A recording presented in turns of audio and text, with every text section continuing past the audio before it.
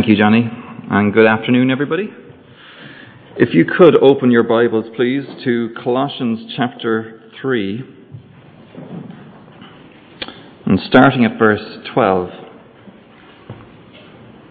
If you're using the Red Church Bible, that's on page 1184. Colossians chapter 3.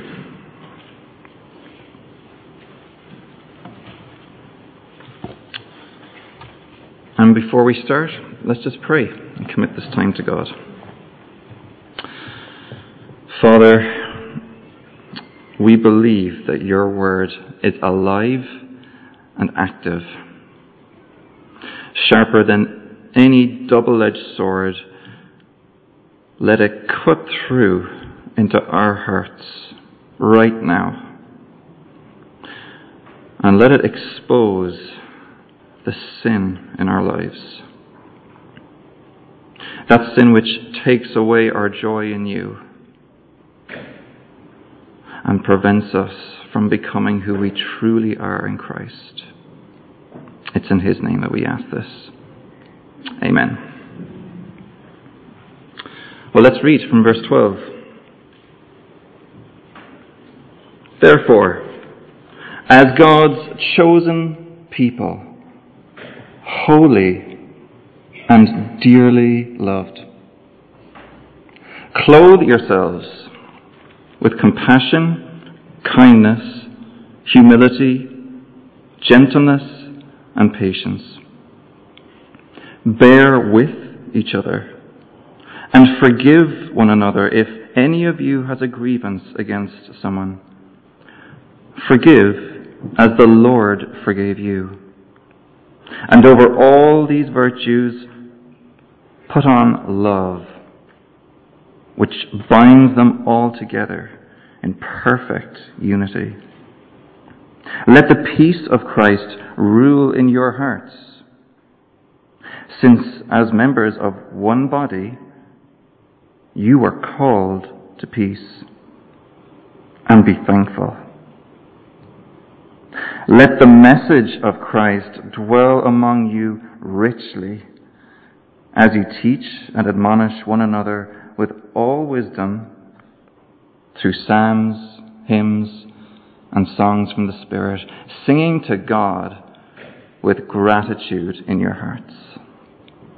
And whatever you do, whether in word or deed, do it all in the name of the Lord Jesus, giving thanks to God the Father through him. Does that sound impossible to you?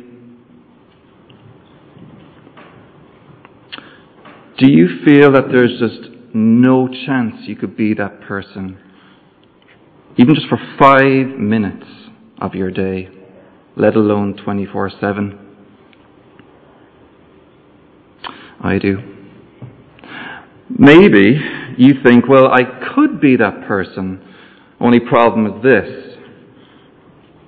All the pressures that I experience in my life, the exhaustion of work and family, the health problems that I face, I can't live this life.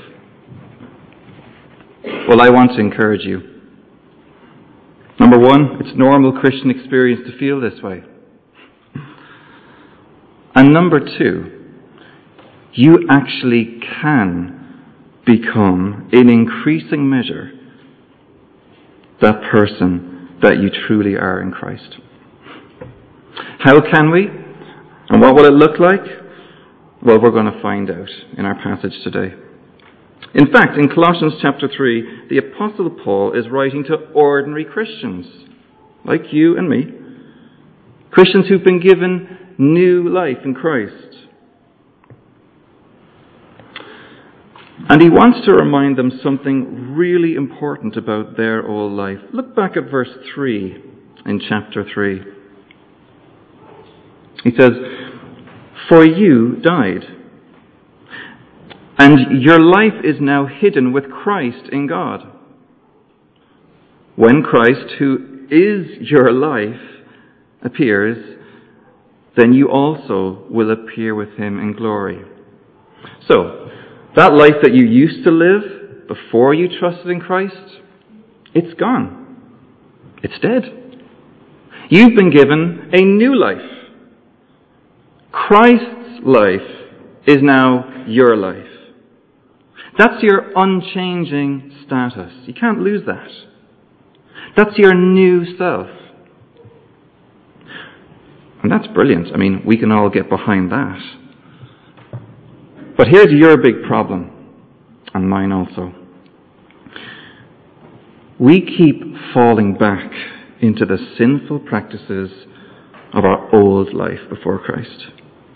We don't live like we've been made new. We continue to sin and fail. In and of ourselves, we don't have the power to live the new life that Christ commands us to live.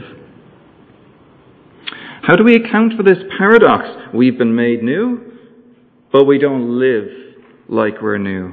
Well, look down at verse 9. This is really important.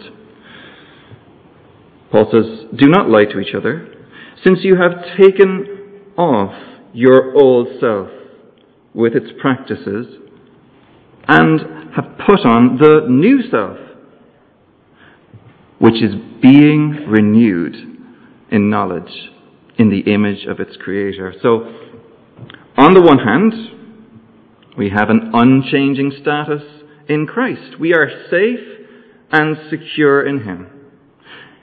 On the other hand, we're not yet made perfect. We have entered into this gradual process of being made like Christ. And that accounts for why we continue to struggle with sin. We are still becoming who we truly are. Thank God that the sin that we continue to struggle with does not change our status of being united with Christ. Yet, in this passage today, God commands us to become our true selves, to become more and more like Christ. And it's a command, my brothers and sisters, that we must strive to obey. And also a command we lack the power to obey.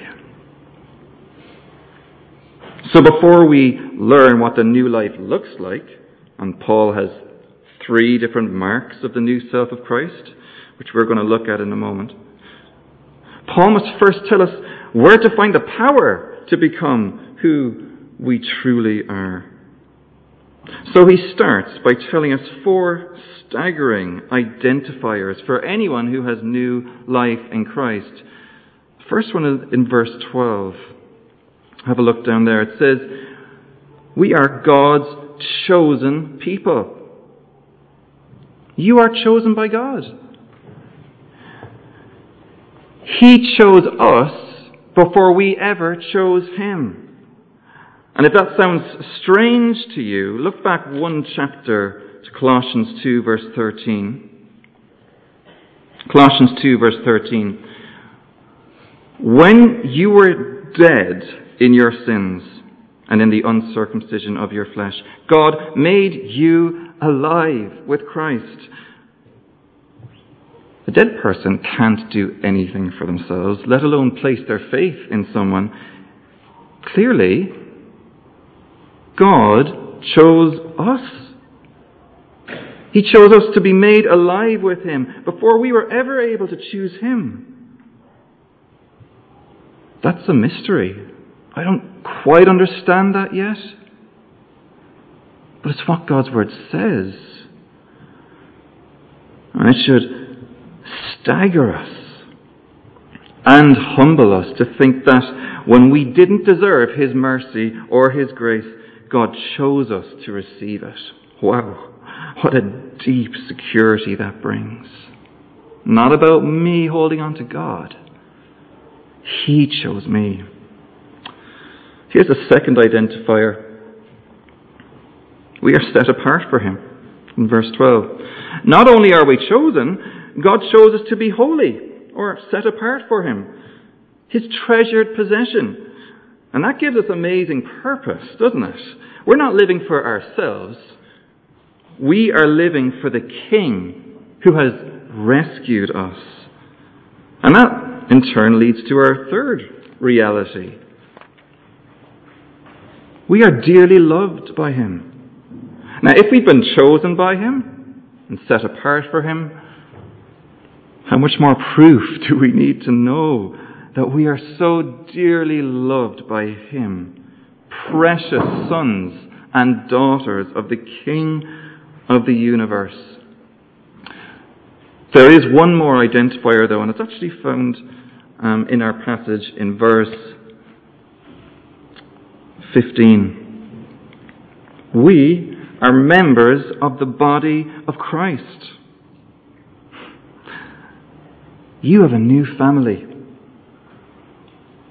And this is the church all over the world. And right here in our local church, we are united together in Christ. You're part of the family. Your identity is inextricably linked with the brothers and sisters sitting around you right now. We are united together in Christ, both now and into eternity. How amazing is that? So that's who you are. You are chosen, set apart, loved in the family. And when you think about it, isn't that what everyone in this world longs for?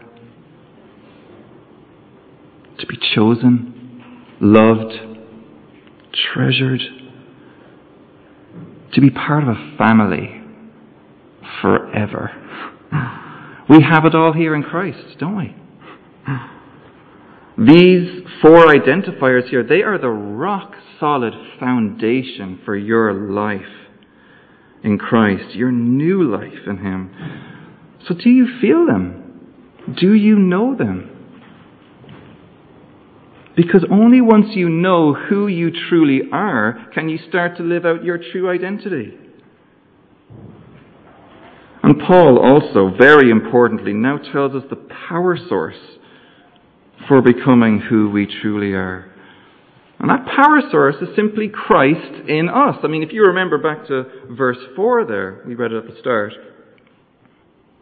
When Christ, who is your life, appears, then you also will appear with him. The power source is his life in us. Now think about it. Christ is the only person who can really live the life that we've read about in our passage today. Because we participate in Christ's life, his Spirit is alive inside of us. And so that means we have all we need to live this new life. Christ is empowering us to become like him. And I have to warn you, if you don't understand that, you're going to be crushed under the weight of the commands coming up in this passage. Because you might wrongly think that you must garner some inner strength from somewhere inside of you to live this new life in Christ.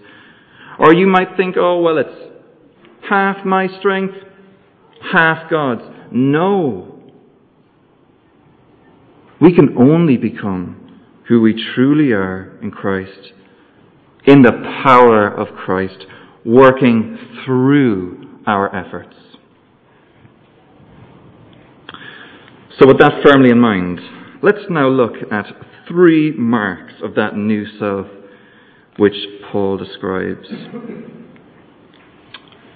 We are to put on our new clothes of love, submit to the rule of Christ, and do everything in the name of Jesus. Firstly, put on the clothes of love. Look in verse 12. It says, therefore, as God's chosen people, holy and dearly loved, clothe yourselves with compassion, kindness, humility, gentleness, and patience. Clothe yourselves in compassionate hearts. Now, I don't know about you, but does that not strike you as impossible? I mean, how do you put on a compassionate heart? If you were to ask me to put on a smile, even when I'm really not feeling like it, I can put on a smile. I can fake it, right? How on earth am I supposed to put on a feeling? A compassionate heart, to be touched by my brother or sister's pain, where I just simply am not feeling it. Well, the only answer is it's a miracle of Christ. It's got to be His power in us, changing us, giving us new hearts. And what is the result of that new heart of compassion? Well, I think acts of kindness naturally flow out of that. Kindness towards our brothers and sisters in the body. He goes on in verse 12, clothe yourselves in humility. Now, I think this is another big heart issue. Do we look down on other members of the body and think in some ways we are better than others? Or do you elevate your brothers and sisters above you in serving their needs first, treating them better than they even deserve at times? That's humility. And then what flows out of that humble heart that God gives us? It's the next thing on Paul's list, isn't it? Gentleness. Gentleness towards all. Not a judgmental or harsh demeanor, but gentleness towards our brothers and sisters. Next, Paul tells us to put on the garments of patience, to be long-suffering with one another. And there's a reason why we need to do this. Just nobody in this room has been made perfect yet. We are a beautiful but a messy church. So Paul calls you to something radical in verse 13. Read it with me. Bear with each other and forgive one another. If any of you has a grievance against someone, forgive as the Lord forgave you. To bear with our brothers and sisters in their sin and their mess is to help them on their journey to becoming their true selves in Christ. We pass over all the different wrongs that might be done to us. We don't bring every one of those up. We know that we do need to confront our brothers and sisters at times with their sin, and yet we also pass over. And knowing that there will be times when we will hurt each other, either unintentionally or not, and we must forgive as Christ has forgiven us. And then in 14, let's read it. And over all these virtues, put on love, which binds them all together in perfect unity. Basically, become a loving person in the church, filled with not just any love, Christ's love. Because Christ is your life, you can love like He does in increasing measure as you depend on Him. So I want to encourage you. If you are in Christ today, you have all these clothes of love in your spiritual wardrobes. In the power of the Spirit of Christ, keep putting them on, moment by moment, and become who you truly are in Christ. Second mark of the new self in Christ is that we submit to the rule of Christ. Now, we read back in verse 1 of this chapter that Christ is seated at the right hand of God in the place of authority. And we, as a church family, we're to submit to his loving rule over us. Specifically here, Christ's peace and his word. Look at what Paul says in verse 15. Let the peace of Christ rule in your hearts, since as members of one body you are called to peace. We're called to submit to Christ's peace. What a wonderful thing to submit to. But sometimes the last thing our selfish hearts want to submit to. How often in the church do we disagree over petty things that don't really matter? We grumble and complain about so-and-so doing this or that, when sometimes it's not even a primary issue. Maybe it's the length of the sermon, what that kid did, which songs were chosen, what way the chairs were set out. All such grumbling and complaining is not in submission to the peace of Christ. So if we do see something in the church that's not in line with God's word, let's go with the clothes of love on us and address it, but always with the intention to promote peace in the church, not division. Let's not come in all guns blazing, but instead clothe ourselves in compassion, kindness, patience, gentleness, speaking the truth in love. Of course, we're going to disagree. That's part of life together as a family, but we can do so peaceably in the power of Christ. One other thing we're supposed to submit to. In verse 16, we're supposed to submit to the word of Christ. Let's read there. Let the message of Christ dwell among you richly, as you teach and admonish one another with all wisdom through psalms, hymns, and songs from the Spirit. You know, it's not my word or your word. Actually, that's the authority. It's Christ's word, isn't it? We are to let it dwell richly among us. Don't you love that language? To dwell richly.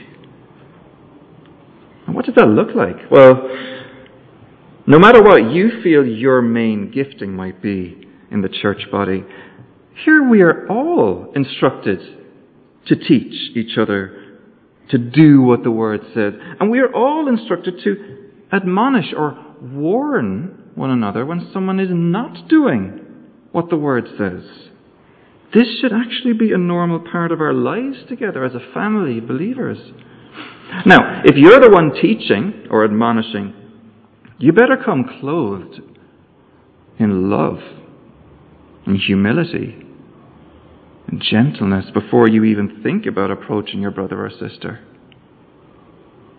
And likewise, on the flip side, when you're the one being taught, if someone comes to you sharing God's word with you, admonishing you, you also need to be clothed with humility and love, willing to listen,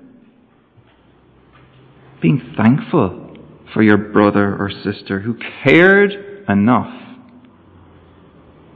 to bring God's word, his healing word, to you.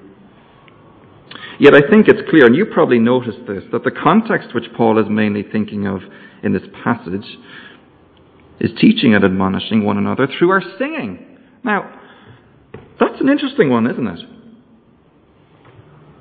Because oftentimes we're not mindful of this main purpose of singing in our gathering. Our purpose when we sing is not simply vertical, singing praise to God, although that is a primary purpose for sure. What a joy to sing praise to Him. But we're also singing horizontally to each other. Some Sunday mornings I walk in here and I'm struggling to believe the promises. I'm disappointed. I'm weary. On those days, you, my brothers and sisters, are teaching and admonishing me by singing the word over me. Whether you're young or old, you're singing. When I just look around and see you singing, that encourages me that the promises are true. To keep going in the faith. So sing out and teach and admonish your brothers and sisters around you, and let the word of Christ dwell richly among us. Become who you truly are in Christ and submit to that peace of Christ and the word of Christ. Lastly, and briefly, as part of our new life in Christ, we do everything in the name of Jesus. Read verse 17 with me. And whatever you do, whether in word or deed, do it all in the name of the Lord Jesus, giving thanks to God the Father through him. In becoming who we truly are in Christ, our old motivations, often selfish, are replaced with new ones. We don't live to satisfy our own selfish desires anymore.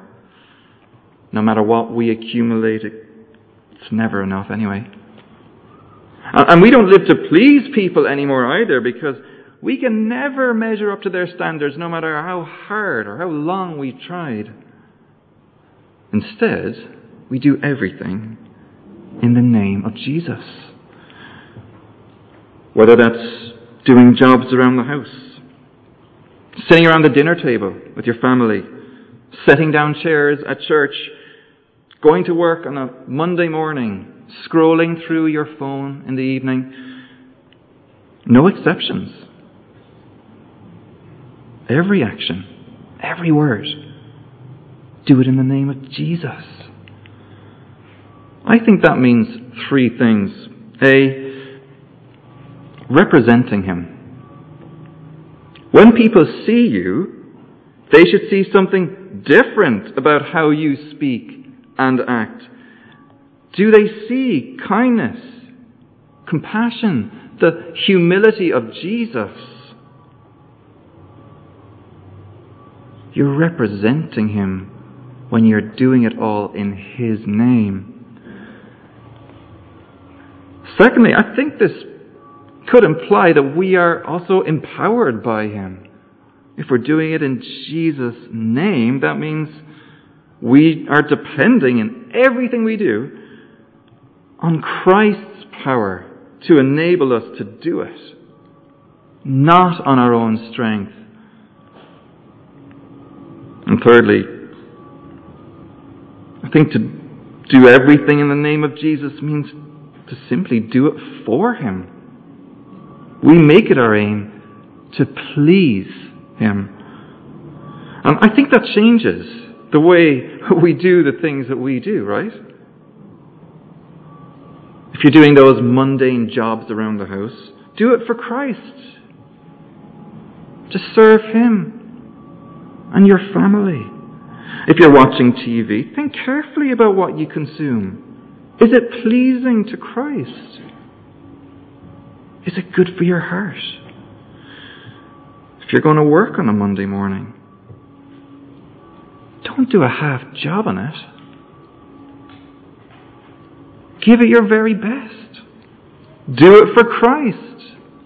Aim to please him. And let your boss see your good deeds. If you're setting up chairs and you think, do you know what? Nobody ever thanks me for doing this job. Do it for Christ. He sees. Aim to please him. Do everything in the name of the Lord Jesus. Giving thanks to God the Father through him. Yes, giving thanks in everything. Paul fits in one more beautiful item of clothing into this passage. The garment of thankfulness. What a difference it makes to put on the clothes of thankfulness in place of mumbling and complaining. So become who you truly are in Christ and do everything in the name of Jesus, giving thanks to God the Father through him.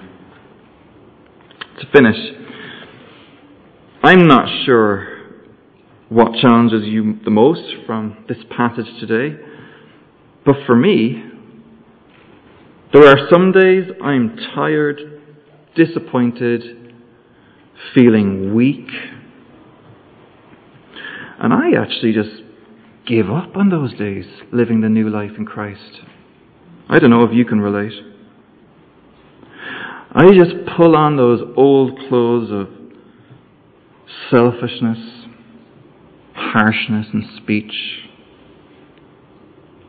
being a big old grump, really. Do you have days like that? Well, this is what got me this week. The amazing news of this passage is that at every moment in your life, you actually have the power to live your new life in Christ. Because you are always in Christ, you can always become more like Christ. Isn't that just transformative? It's not some special strength you must drum up from inside yourself. It's Christ's power already dwelling inside of you. His Spirit. So it's possible to put on your new clothes of love, even when you're tired, disappointed, and suffering. You can submit to that new authority of Christ's peace and His Word. And you actually are able to leave your old motivations behind and do everything for Jesus. It's all by Christ's power in us. So let me encourage you. Go. Become who you truly are in Christ. Work hard at it with Christ's power working through you. Go and live it. Let's pray.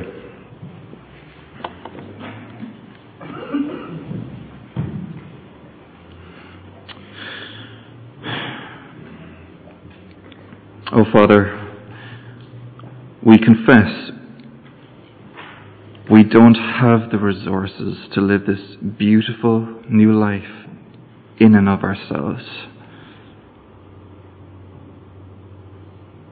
Thank you for giving us new life in Christ. Thank you that Christ is in us. So fill up our weakness with your strength and save us from depending on ourselves. Give us new grace each day to live the new life you have won for us. It's for His sake we ask. Amen. We're going to sing a song which brings together some of these themes we've been talking about. It's called There Is One Gospel. And in the third verse, there's something that really struck me from this. It says, "Now on my Saviour I fix my eyes. My life is His, and His hope is mine. For He has promised, I too will rise. I stand in the gospel of Jesus Christ." Are you standing in that gospel today? Are you fixing your eyes on your Saviour? Using this song, I encourage you to do that, to place your hope and your trust in him again. Let's all stand and sing if you're able. Thank you.